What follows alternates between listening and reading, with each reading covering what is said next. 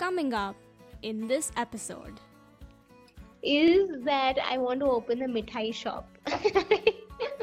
I really love sugar, as is obvious. Yeah. This is B Shots. A family show. In this episode, we're going to interview Meghna Jain a fairly young entrepreneur. and the CEO and founder of Dream a Dozen She was educated at Sri Kumaran's Children's Home. and completed her BCom honors in finance and investment from Christ University. She later went on to intern in Grant Thornton, India, and at the fairly young age of 18, conceptualized and launched a profitable cupcake business, the Cupcake Booth. She also got real-world experience as the operations head at Inner Chef. Leading a 95-member team to fulfill 15,000 meals per month from 4 kitchens.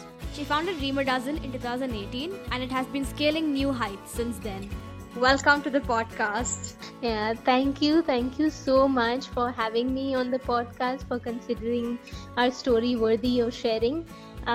What you guys are doing is absolutely incredible. I wasn't doing half as much at your age.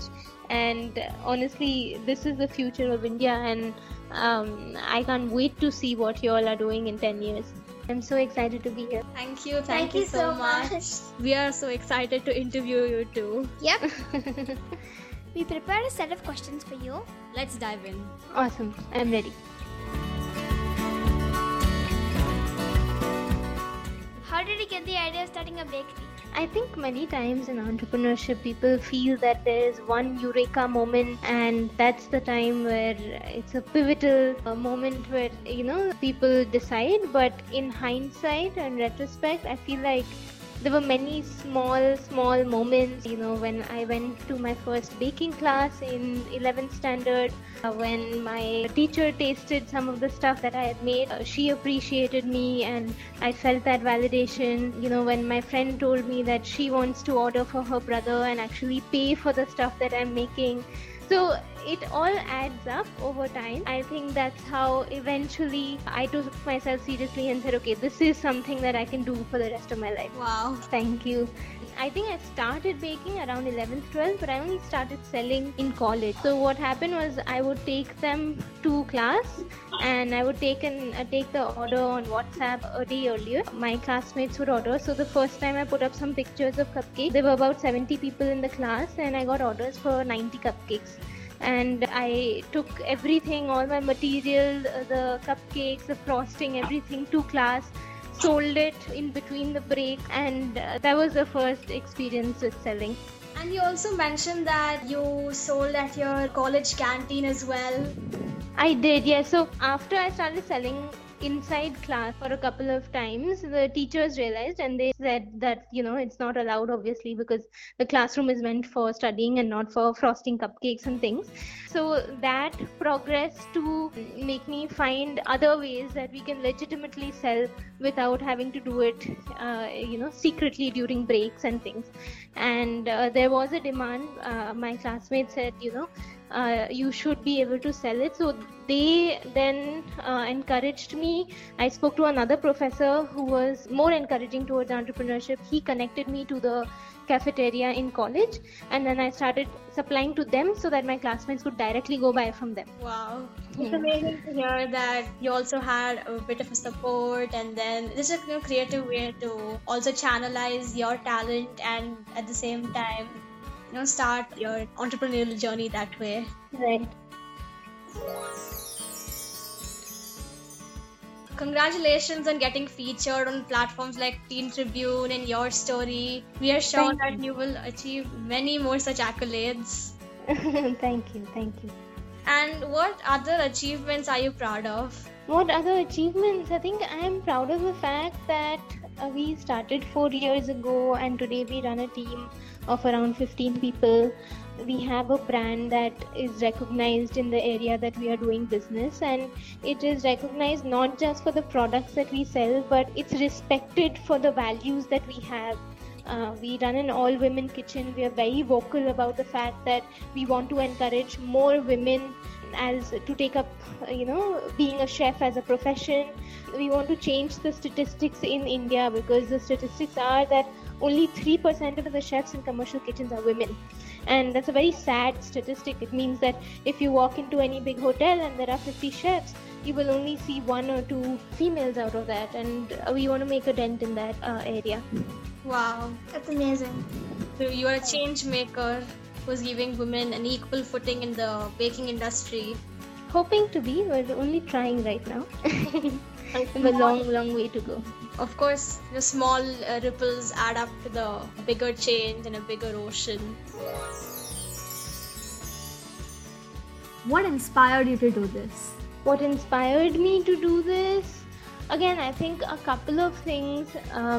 When I was in school and earlier in college, I used to absorb a lot of this content also. Like our entire generation, my classmates and things, we used to watch MasterChef Australia and we used to come and discuss it in class, and we used to watch Shark Tank and things like that. And unknowingly, they do influence your likes, dislikes, and decision making. I had another person in my family, my grandmother, who was an entrepreneur, and she was very, very inspiring. I didn't realize it when I was younger because I didn't understand that what she was doing was out of the ordinary. But when I got older and after she passed, I realized how much of an impact she had on so many people and how difficult it was in her day and age to run a business for 40 years.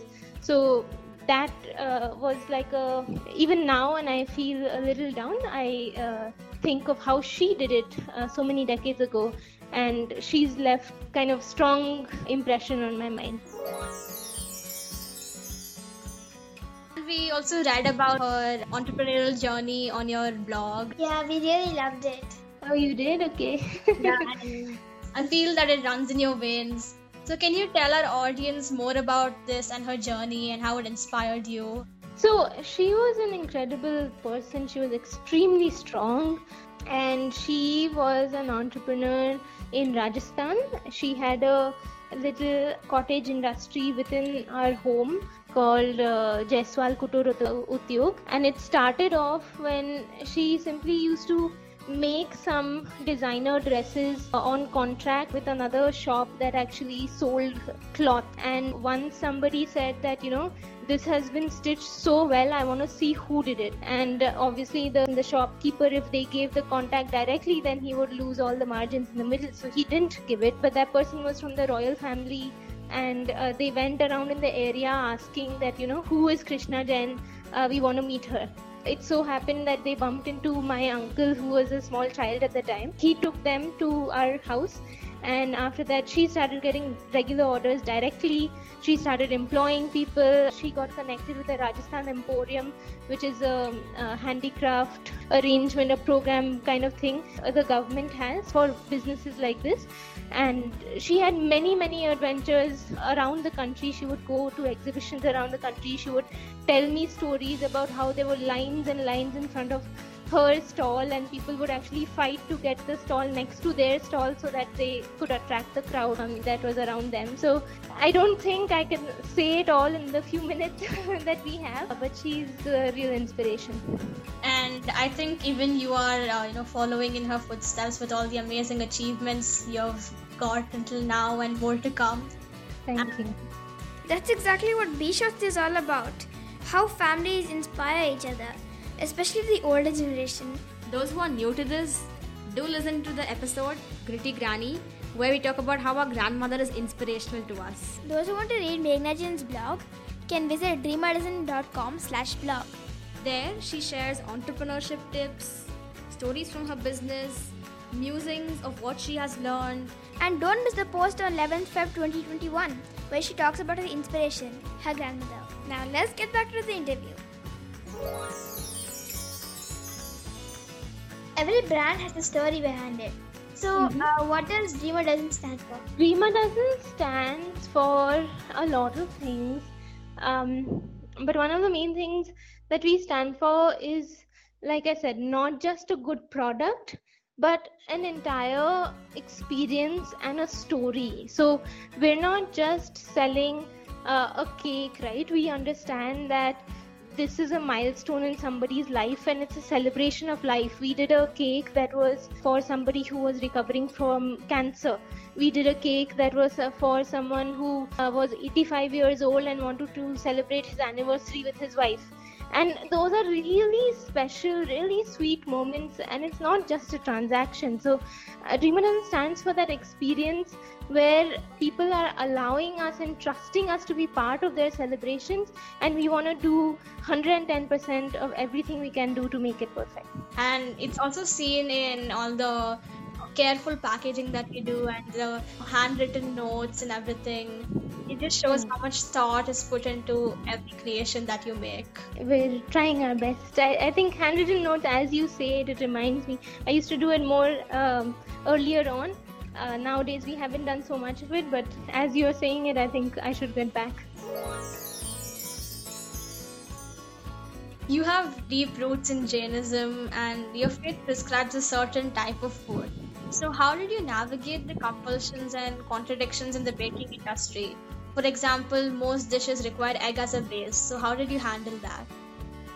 Right, so that was something that I didn't have a choice with early on when I was baking from home. My father was very strict about the fact that eggs will not come into the kitchen. And so I could not try to bake with eggs even if I wanted to. And the first baking class that I went for was at a place where she just told me outright that you just can't do it without eggs. You can try, but it's just not going to be the same. So it was a little bit of friction at home where I was trying to convince my father, and he wouldn't budge. And he said, when you have your own place, you do whatever you want, but as long as you're under my roof, there's going to be no egg inside our house. So I started developing recipes out of necessity and trying recipes and doing different things to understand how we can create the same texture, so the same flavor without egg. And now it has become a USP. Now, of course, our kitchen is no longer at home and we have a commercial space, but I'm still not going to switch over to having egg as part of the ingredients, because what I realized is there's a whole set of families like our family who want eggless products, and when they know that this place does only eggless, then the level of trust becomes multifold. They become very sticky consumers in the sense that they're not going to go anywhere else. And so now that's a USP and I can't complain, and my father always says, I told you so. Yeah, we all face such challenges where we have clashes with our families, values and beliefs, but I think it leads to innovative solutions to solve them, and innovation cannot be born without challenges. It is born out of overcoming challenges, and it helps us explore new horizons. And as the saying goes, a bird cannot fly without friction with the wind. Right. It's really good, and people who eat egg also have told us so many times that we can't even make out that this is eggless, it's that good. And as long as we understand that it is simply a perception and people don't eat cakes to have egg, they just eat cakes to enjoy a sweet dessert or to have it during a celebration, we are able to get a lot out of the resources that we have. That's a great initiative. It helps so many people that way, especially in a country like India where most people are vegetarian. That's a great way to allow so many people to experience different kinds of dishes which otherwise they would feel that they can't. Right. Exactly. So what happens is not just egg. I think in most bakeries you will find the eggless option, but even things like gelatin that the consumer is less aware about. Most cheesecakes have gelatin, so actually a vegetarian can't eat it because it's an animal product, but we make cheesecakes without gelatin. So even beyond cakes, there are different desserts, and like you said, we're trying to enable more people experiencing them.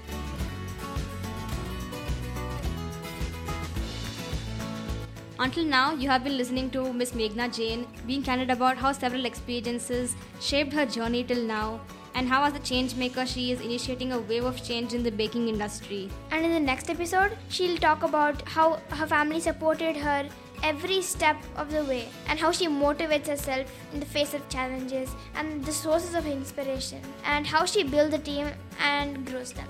Do comment and share the story far and wide to inspire many more people out there.